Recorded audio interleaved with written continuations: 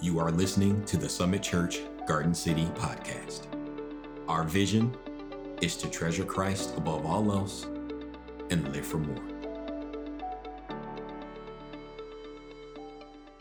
We love going through the books of the Bible, and it starts off by telling us, as most letters do, who the author is, and that's why the video, Apostle Paul.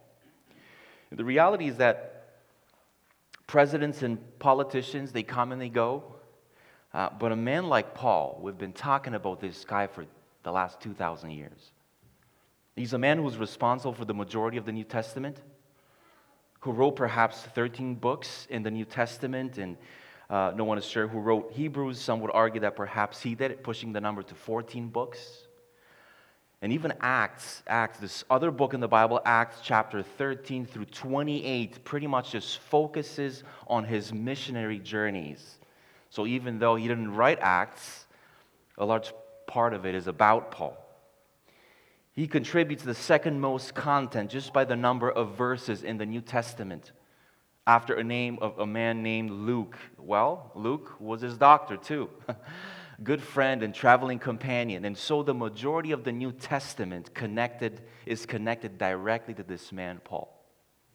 Paul would preach and he would teach, and he was often alone, and he was beaten repeatedly, left for dead, shipwrecked, and adrift on the open sea. And he says, quote, "I bear the marks of Jesus on my body." Meaning, if you saw Apostle Paul, you would see a man covered in scars from the beatings he endured for his Lord, Jesus Christ.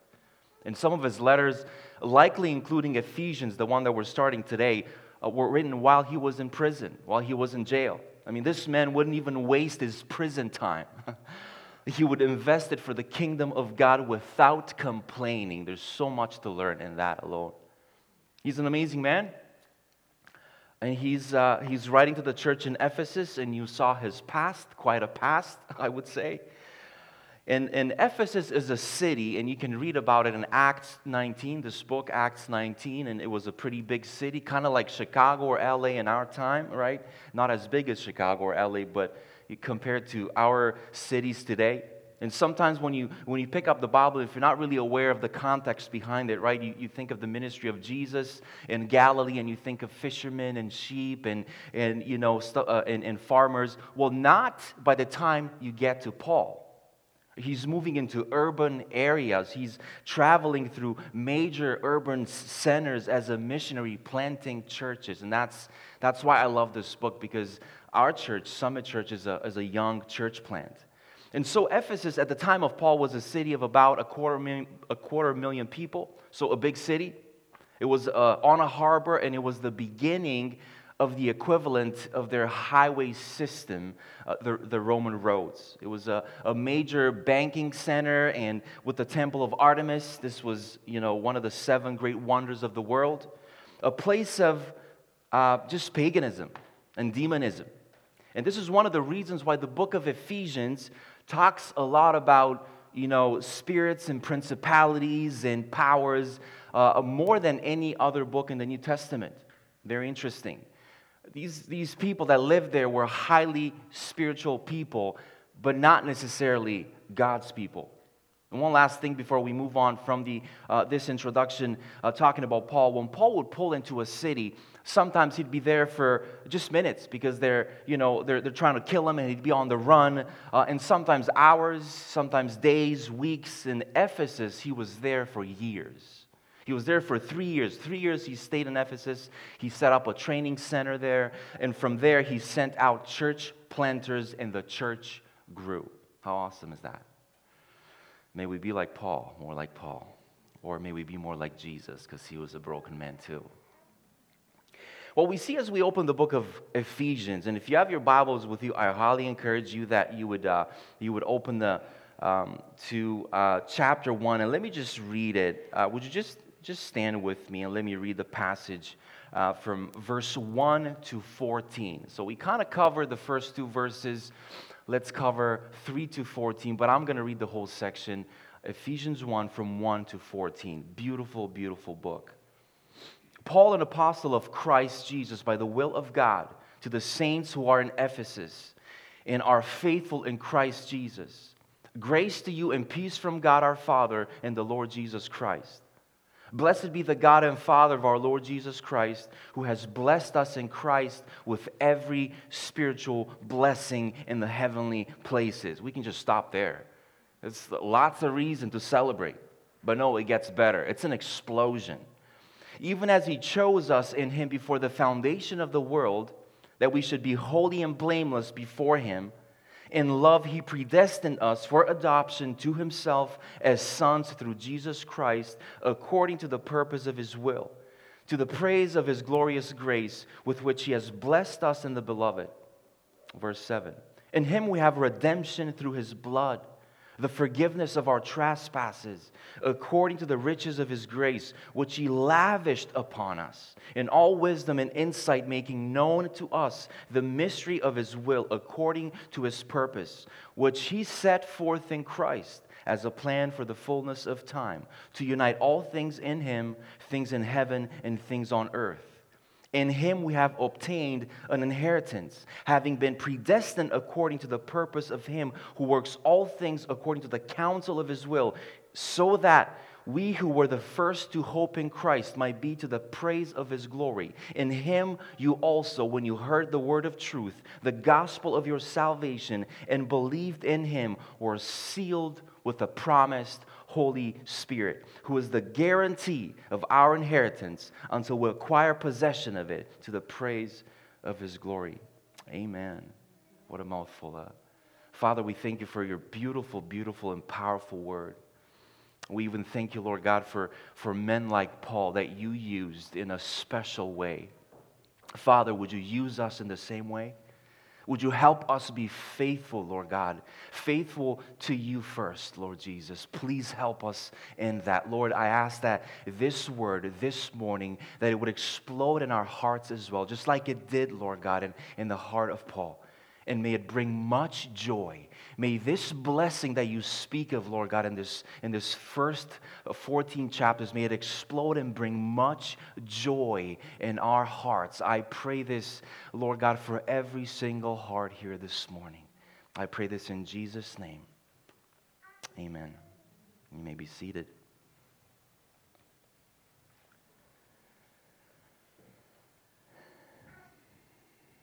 So what we see as we open the book of Ephesians, in the opening passage that we have for today, 1 to 14, or 3 to 14, we kind of cover the first two, is that if you are in Christ, if you're in Christ, you are extremely and infinitely blessed.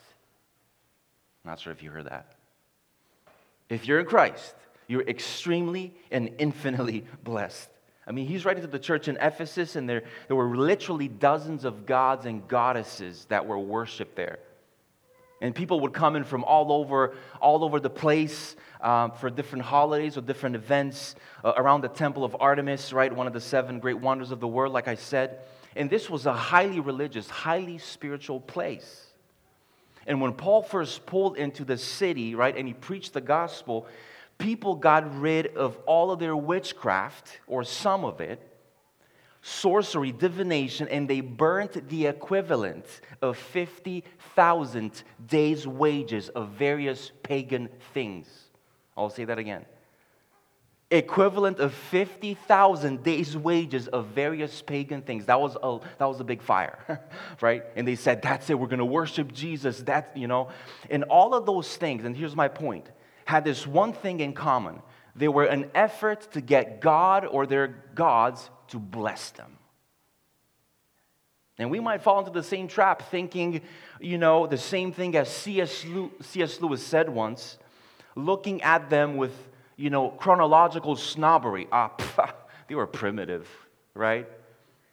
And I quote C.S. Lewis, "What primitive people who thought that they needed to manipulate the gods and the goddesses and God to bless them," end quote. But the reality is that we do the same, don't we? We do the same thing. Sometimes we'll call it karma, right? Which basically says you get what you deserve. It's very common in our culture. Or we'll call it feng shui. I probably, butcher that.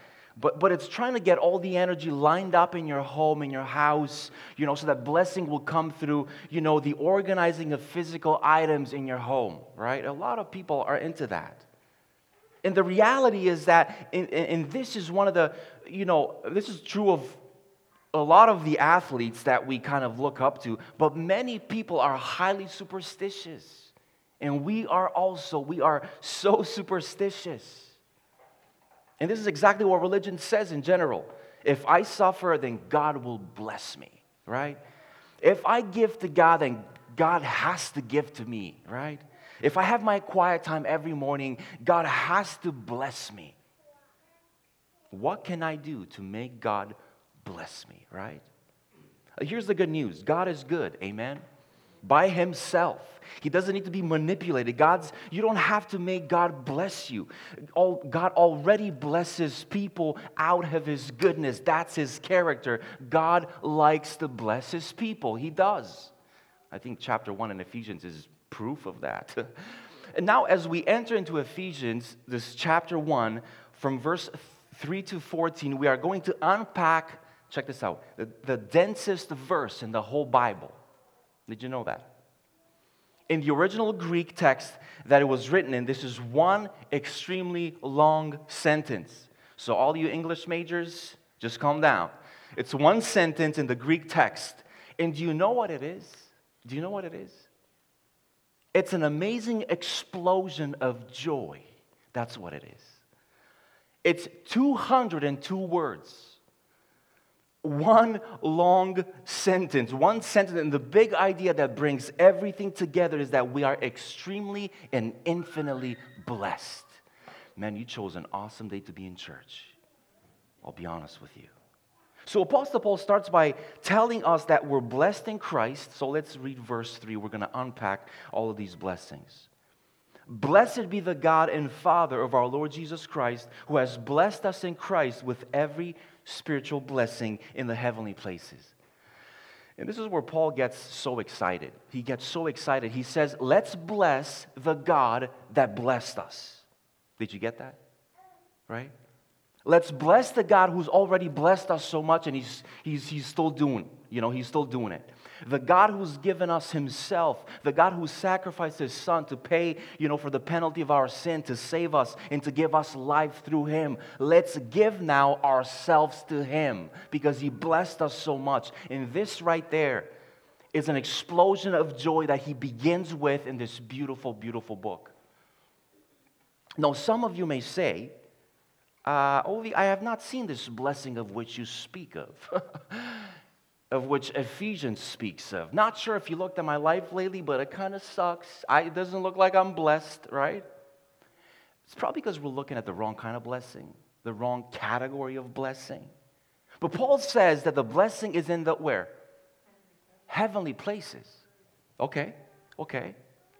And the truth is that some of the blessing comes here in this life. Amen to that?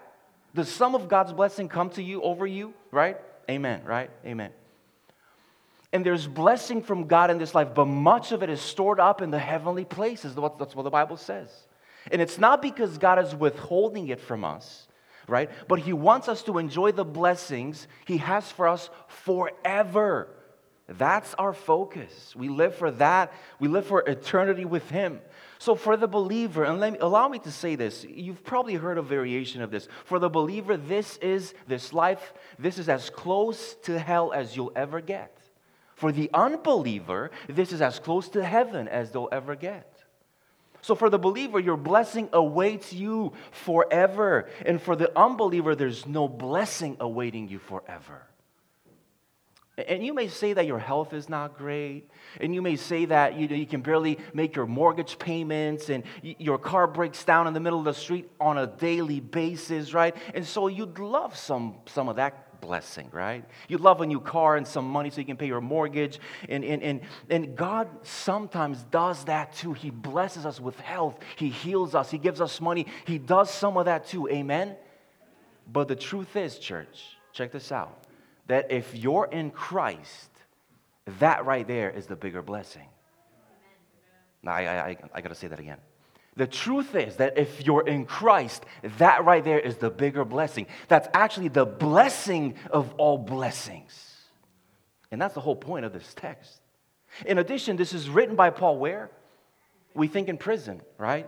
To be honest with you, not sure how many of us would write a letter from prison, starting off very excited about all the blessing that God has for us. Would you? Would I? I don't know. Day 1 in prison. Sucks. Day 2. Well, guess what? Nothing's changed. Sucks. Day 3. Guess what happened? It still sucks, right? Now, the truth is that's how we tend to see our life here on earth, though, right? We focus on what we don't have. I mean, how many of us in prison would get excited and say, I want us to bless the God who's blessed us so much, because our true blessing is Christ, is Jesus. Now, what's happening is the church is hearing this, right?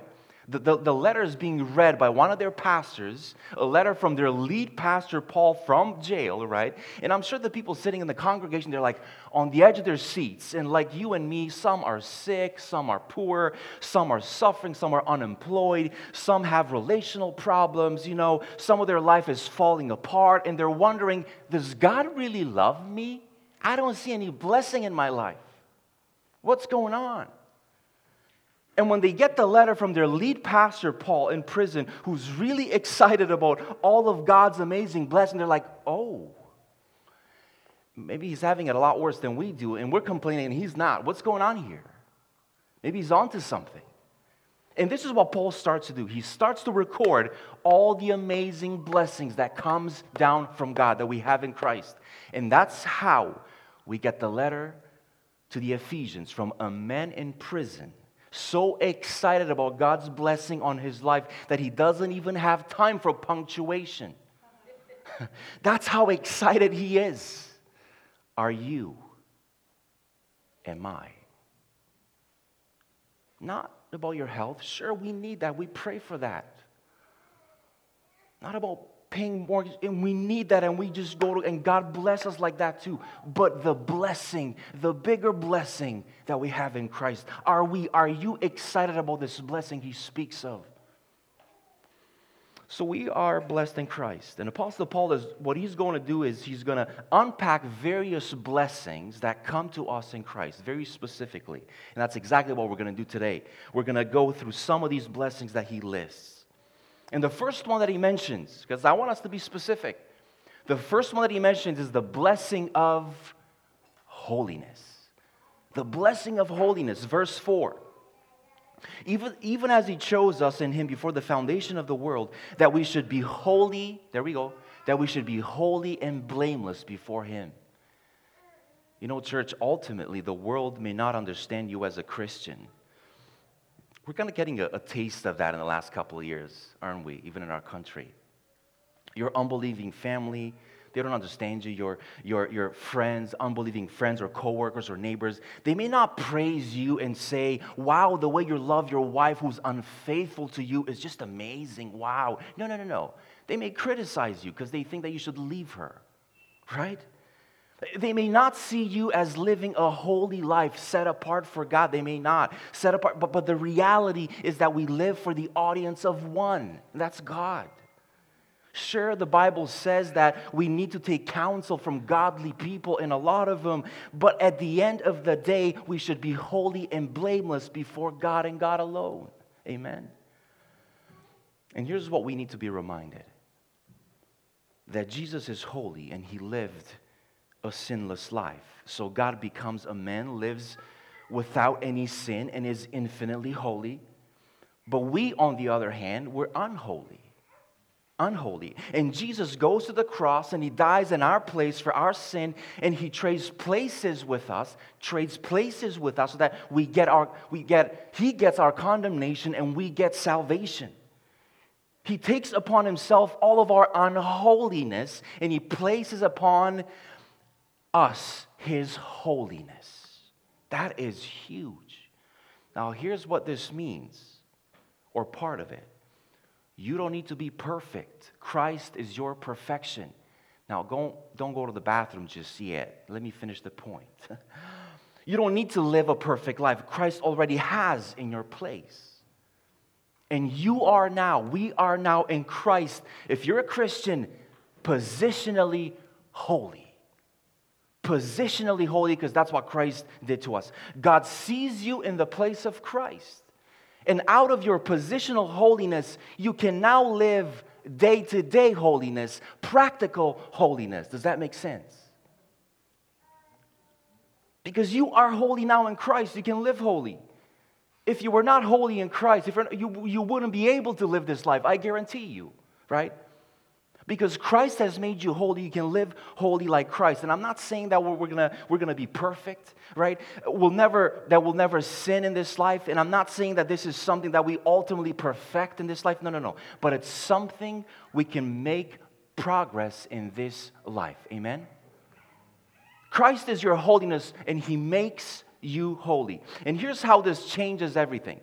Church, here's how it changes everything. If your identity is in Christ, and therefore Jesus makes you holy, that changes your life. That ought to change your life and your activity, and the way you think, and the way you talk to your wife, and the way you make decisions. That is inevitable. So let's say you're a teenager. Let's just say that. And if your identity is, I'm a teenager, and that's about it, you're probably going to rebel against your parents because that's what teenagers do, right?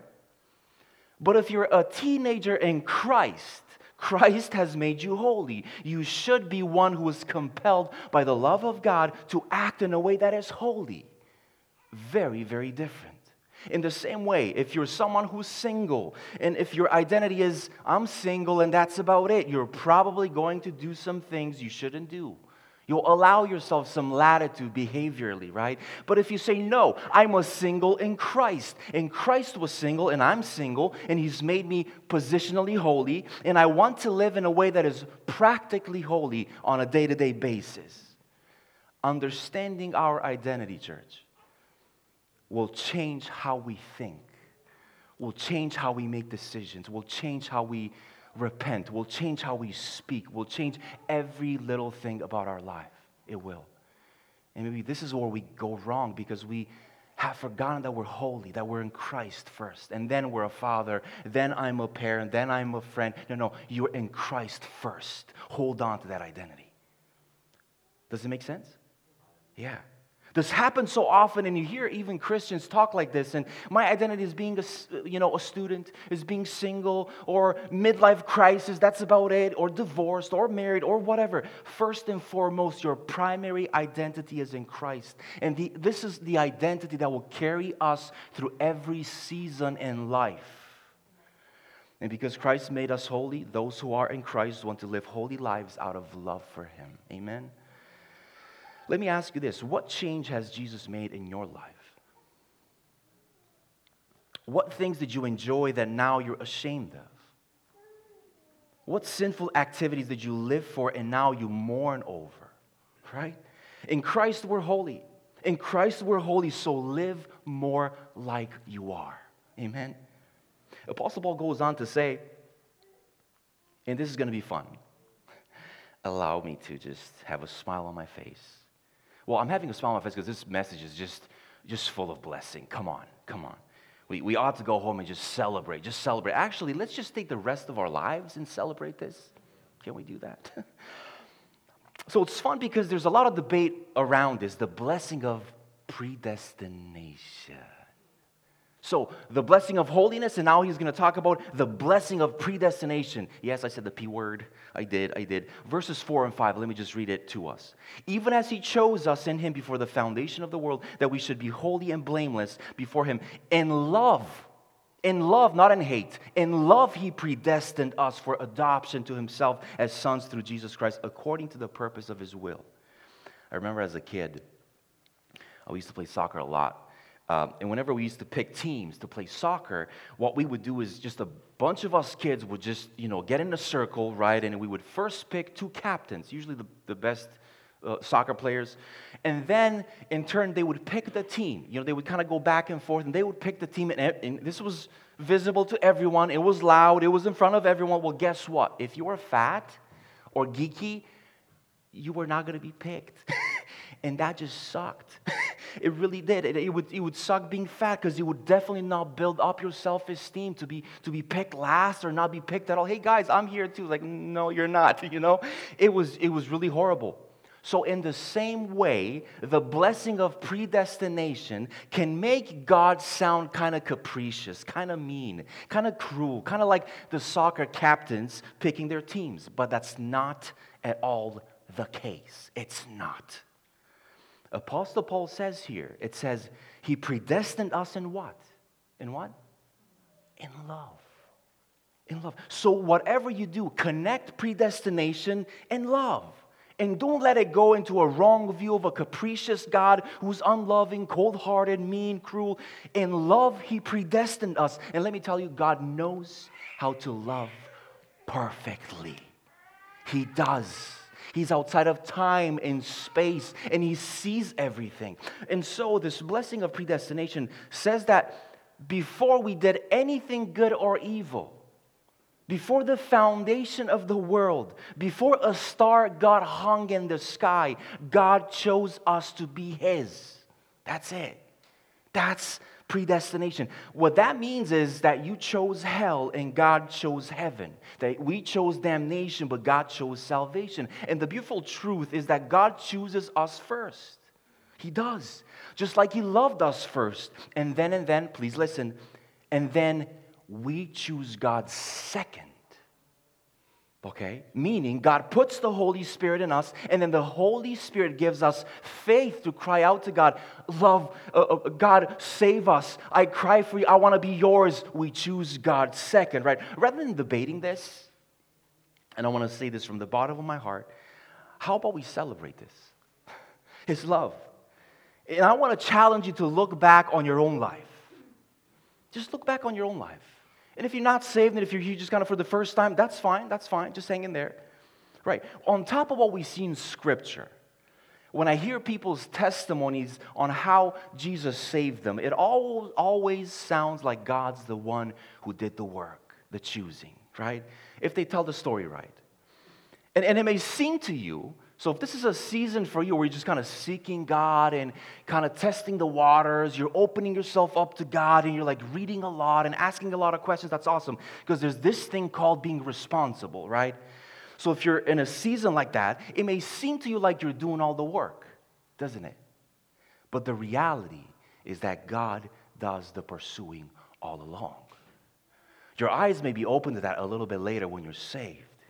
So I wanted to share a couple of testimonies from different people that I picked up from the internet that point to this beautiful blessing of predestination, right? And I picked some very specific ones because we're talking about the book of Ephesians. There's a lot of supernatural. There's a lot of spirits, and so let me just share a couple of them with you.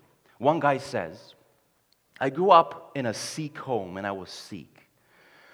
When I was 14, I was in bed, and I saw 5 demons running around my bed. So I prayed, and nothing happened. And then I called out to Buddha, and nothing happened. Then I tried Allah, and nothing happened. Then I heard a still calm voice in the back of my head whisper, Jesus Christ. And I said out loud, Jesus, save me. And the demons were instantly gone. Being chosen before the foundation of the world, predestined in love? I think so. I mean, he's running through all of his options. Allah, are you there? Nothing.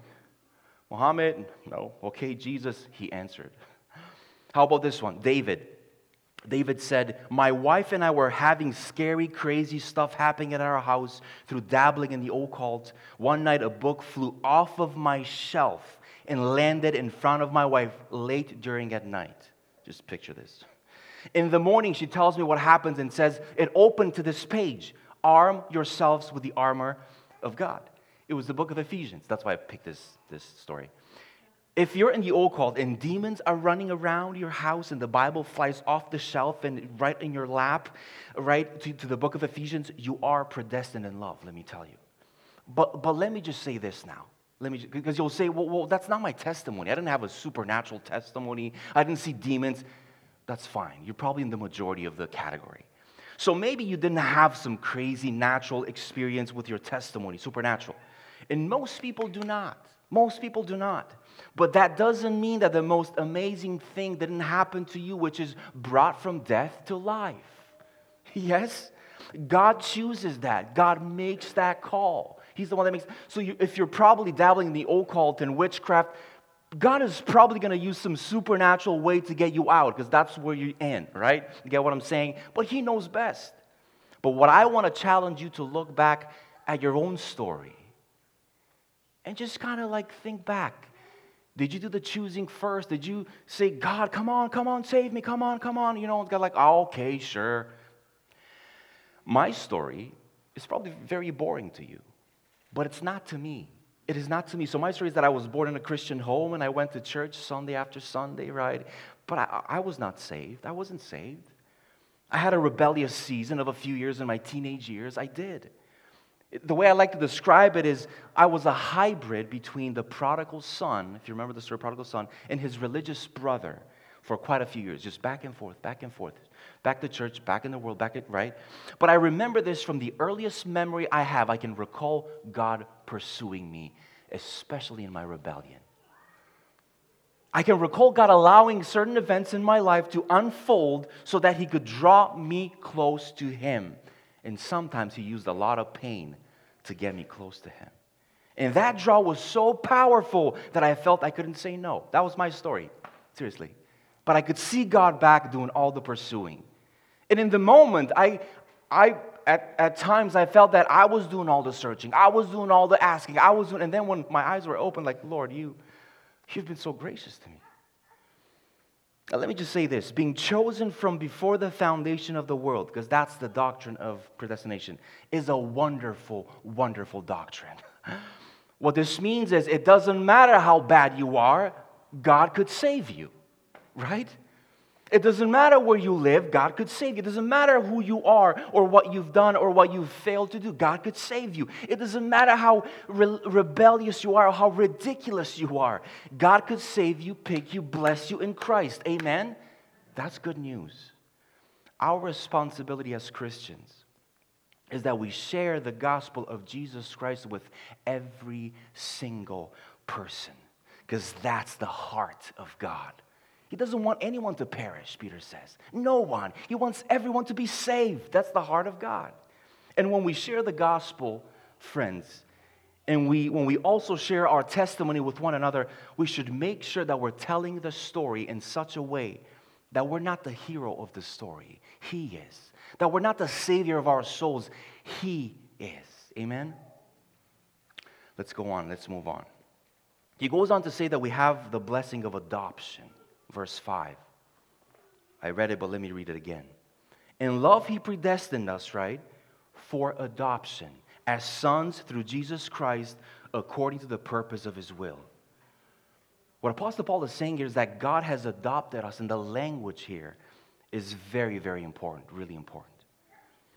40% of kids are going to go to sleep tonight without a father. Did you know that the majority of children born to women ages 30 and under are born out of wedlock? So many children without a father. This whole concept of God being our Father is incredibly important. About 14 times in the Old Testament, God is referred to as our Father. But it's always nationally. It's not personally. It's never individually. And so everything changes when Jesus comes along and Jesus starts teaching us how to pray. And He says, when you pray, pray like this: Our Father. What?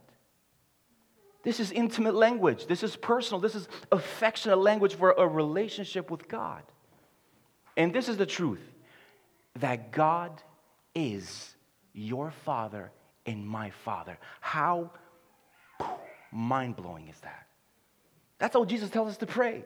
And more than 60 times in the New Testament, Jesus refers to God as Father and teaches us to refer to God as Father. So this language is incredibly personal, and it changes the way we pray, or it should change the way we pray. That's why Jesus often teaches us that God is our Father in the context of prayer. And if you know who your Father is, friend, if you know who your Father is, you would want to talk to Him more. You would want to pray to Him more. If you really believe and take this blessing of adoption, if you know how much He loves you, you would want to pray to Him more. If you would know how gracious God, this Father of ours, is to us, towards us, you would want to be with Him more, wouldn't you? Because you know His heart. So Apostle Paul talks about this great blessing of being adopted. Have you ever seen a child get adopted?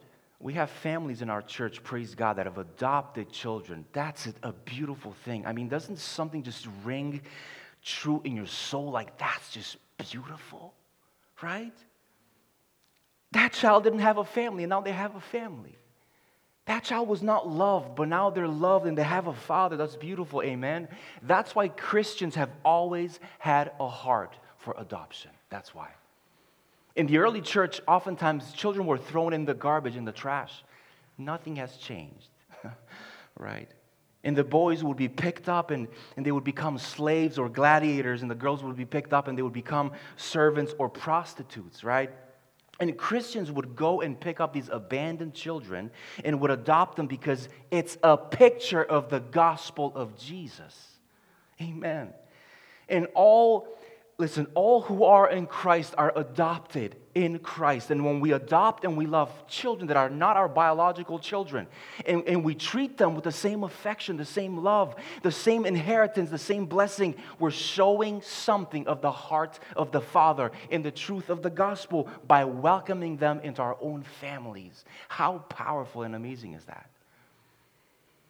Let me just say this. If I can get my heart to really understand this, and I really pray that God is really going to land this in our hearts. Let me just say this. You're adopted. You're adopted in Christ. If you're in Christ, you're adopted. You have a Father named God who loves you so, so much. You have a Father named God who hears you and listens to you. You have a Father named God who blesses you, and I want you to relate to Him in that way.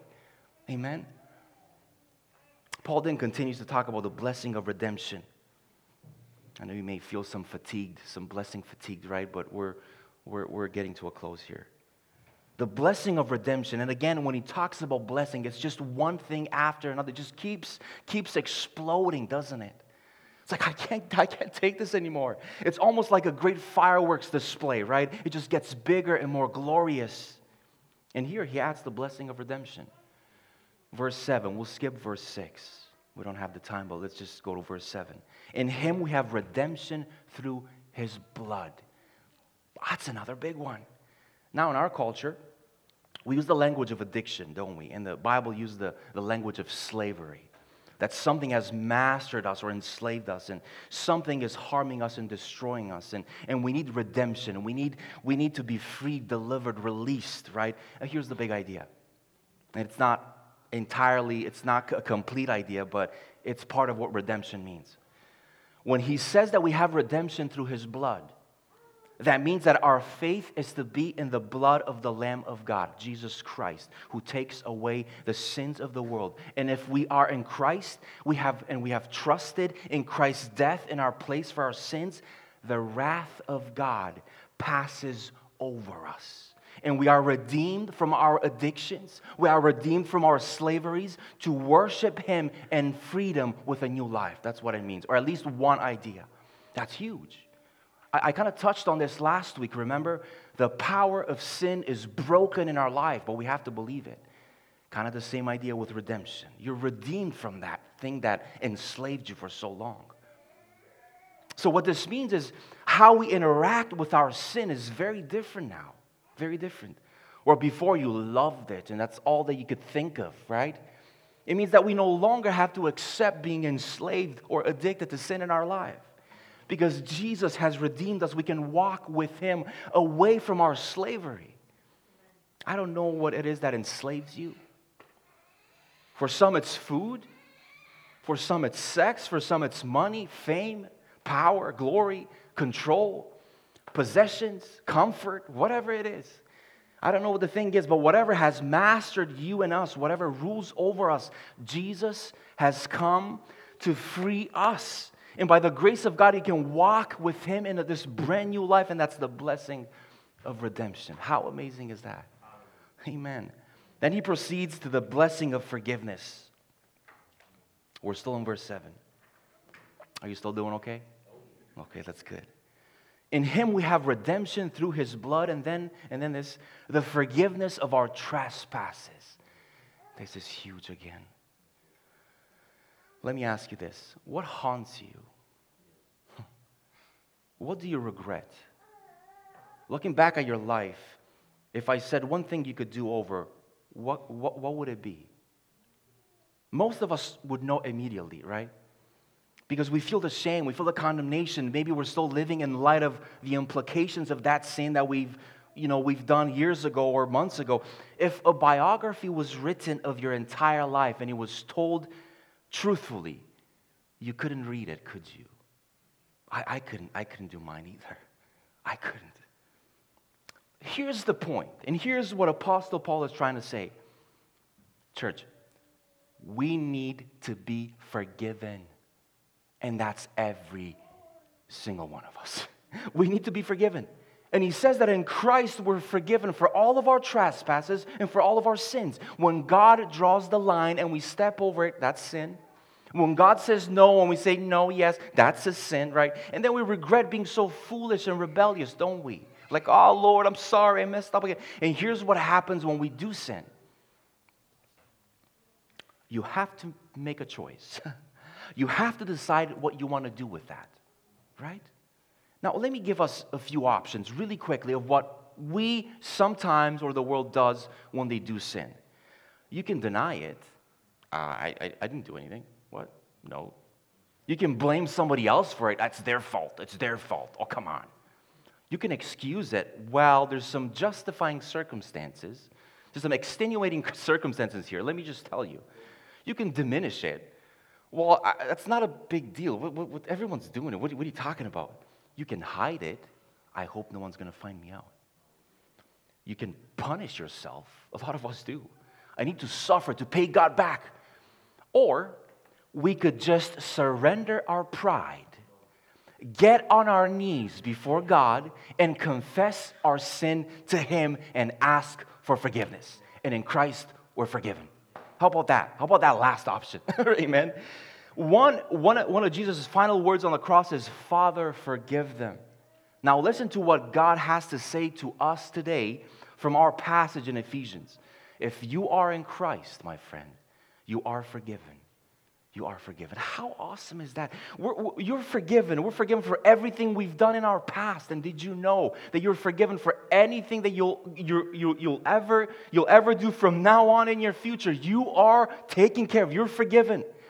I want us to feel that and to celebrate that. I want the Holy Spirit to enable us and empower us to feel that, because that's one of the greatest feelings in the whole wide world. When He takes that load off of our shoulders.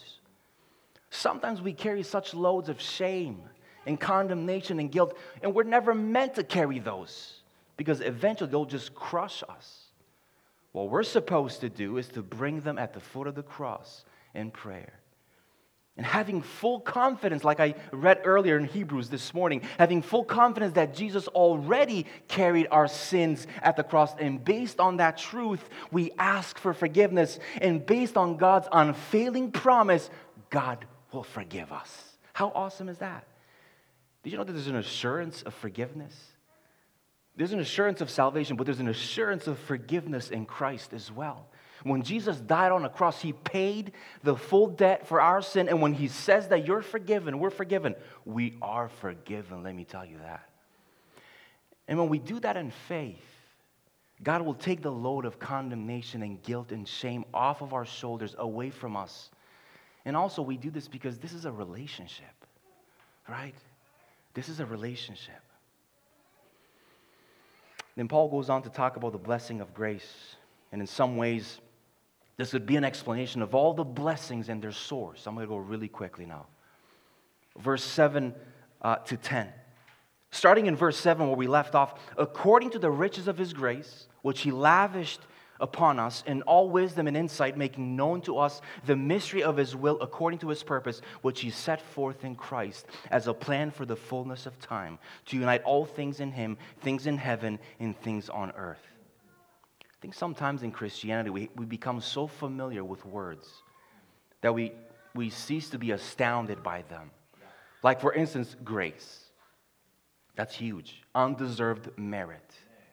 God isn't asking us to give to Him. He's not. He's asking us to receive Him, and He gives Himself to us as a gift. He offers us the blessing of choosing us before the foundations of the world, and then adopting us into His family, and then He gives us the blessing of forgiveness, redemption, and then He takes up residence and life in us through the person of the Holy Spirit, and He gives us the blessing of holiness, and He starts changing us. There's this empowering grace that enables us to live a new life in Christ, with Christ, for Christ, and through Christ. And what this means is that the way we treat one another now has to be sourced, has to be summed up in grace. In grace. And all of this is done because of the blessing of grace. Everything you have is because of grace. You don't deserve it, but He gives it because He's gracious. Let me ask you this. Where are the evidences of grace in your life? How has God been gracious to you? We're getting ready to close. We have one last blessing and then the ending. It's quite a sentence, isn't it? 202 words. It's quite an explosion of blessing and then an explosion of joy, isn't it? So the next blessing the Apostle Paul mentions, the last one that I want to mention, that we receive from God is the blessing of being sealed. Blessing of being sealed, verses 11 to 14. Let me just quickly read them to us. In Him we have obtained an inheritance, having been predestined according to the purpose of Him who works all things according to the counsel of His will, so that we who were the first to hope in Christ might be to the praise of His glory. In Him you also, when you heard the word of truth, the gospel of salvation, your salvation, and believed in Him, were sealed with the promised Holy Spirit, who is the guarantee of our inheritance until we acquire possession of it, to the praise of His glory. That's beautiful. Now, on that day, if you had a possession, you'd put your seal on it, right? Some still do it today. They'll put their name on something and they'll just tag something as identified as their possession. Now, in that day, you would put your seal on something, and that was to say, that is mine, don't touch it, right? If you're a Christian, you belong to God and you are His possession. Don't touch it, devil. Kind of like that, right? Your life is not your own now. It is not your life anymore. You've been bought with a price. You belong to the Lord. He has put His seal upon you as His possession. And that seal is the Holy Spirit, the third person of the Trinity. Here's what I want us to be reminded of this morning about the Christian life. It's not the life that you live for God. It's not really about that. It's the life of God lived through us. Huge difference. And that makes all the difference in the world. And it's Jesus sending the Holy Spirit to reside in us and to cause us to become a new person in Christ and to live by the power of the Holy Spirit. That doesn't mean there won't be any effort on our behalf, but it's Holy Spirit enabled, right? It's grace empowered effort. And it's God's life in us. It's God's life through us by the power of the Holy Spirit. And what Apostle Paul says here is, the Holy Spirit is a guarantee of our inheritance. The what now? The guarantee. And he says, until we acquire possession of it. What he's saying here is that once we receive the Holy Spirit, and we do, praise God for that at salvation, we are marked and sealed as God's possession. And He causes us to be born again, with a new nature, new taste buds, new person, new heart, new mind, a new identity to live by a new power, to live for a new Lord. And that's only the beginning, church. That's only the beginning. Because remember, we have an inheritance that awaits us in heaven. And it's going to be amazing, right? We're getting excited about that. And this seal will keep us until the end. That's the point. The seal will keep us until the end. You never have to wonder if God's going to love you tomorrow. If like, God, I think I changed my mind today. You're pretty bad today. Never mind. I won't take it to heaven. No. He will keep us to the end. This is what it says. The Holy Spirit keeps us. That's the blessing. Amen? As we're closing, let me ask you this. Why would God do all of that? All of the things that Apostle Paul listed, that we talked about. I know you know, Flo. Why would God do that? Like, really? You didn't have to. I mean, this is a lot of blessing. Blessed in Christ with holiness, being chosen before the foundation of the world. Adoption, redemption, forgiveness, grace, and sealed by the presence of the power of the Holy Spirit. Really? Why would God do that? Well, Apostle Paul actually tells us 3 times here in the passage, but I'm only going to mention it once in this verse 14. To the praise of his glory. Do you know why? To the praise of his glory. So that we would devote our entire lives, church, in blessing the God who's blessed us extremely and infinitely. We bless the God who's blessed us. That's the whole point.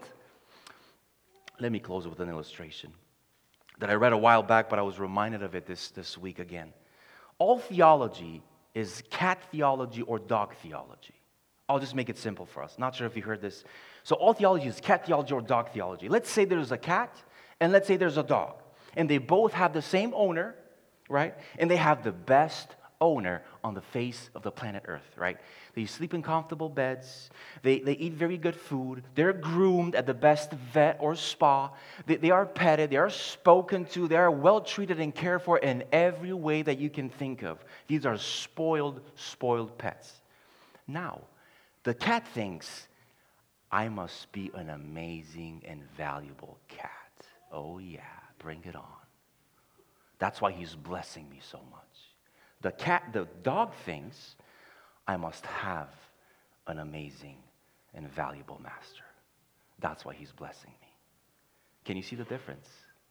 That's why I love dogs. No, I'm kidding. We should have the dog theology, right? But what we have in our world, and oftentimes we practice this too, is a cat theology, right? And so God loves you, and God died for you, and God blesses you, and God has eternity for you, and God has a new nature for you, and God has an eternal home for you. Therefore, look at how amazing I am. Look, everyone. Look how valuable I am. Look how important I am. That's cat theology. No good. The theology that we should have should sound something like this. Look at how amazing God is. Look at what God has done in my and for me. Look at all that God is still promising to me. And to live for the praise of his glorious grace is not to think God does all of this so that people can look at me and say, wow, dude, you're awesome. So God does all of this so that I might tell everyone how glorious he is, how wonderful he is, how long-suffering he is, how wonderful he is, how compassionate, merciful, kind, how wonderful my master is. Thanks for tuning in to the Summit Church Garden City podcast. We hope this teaching has encouraged you and helps you live for more.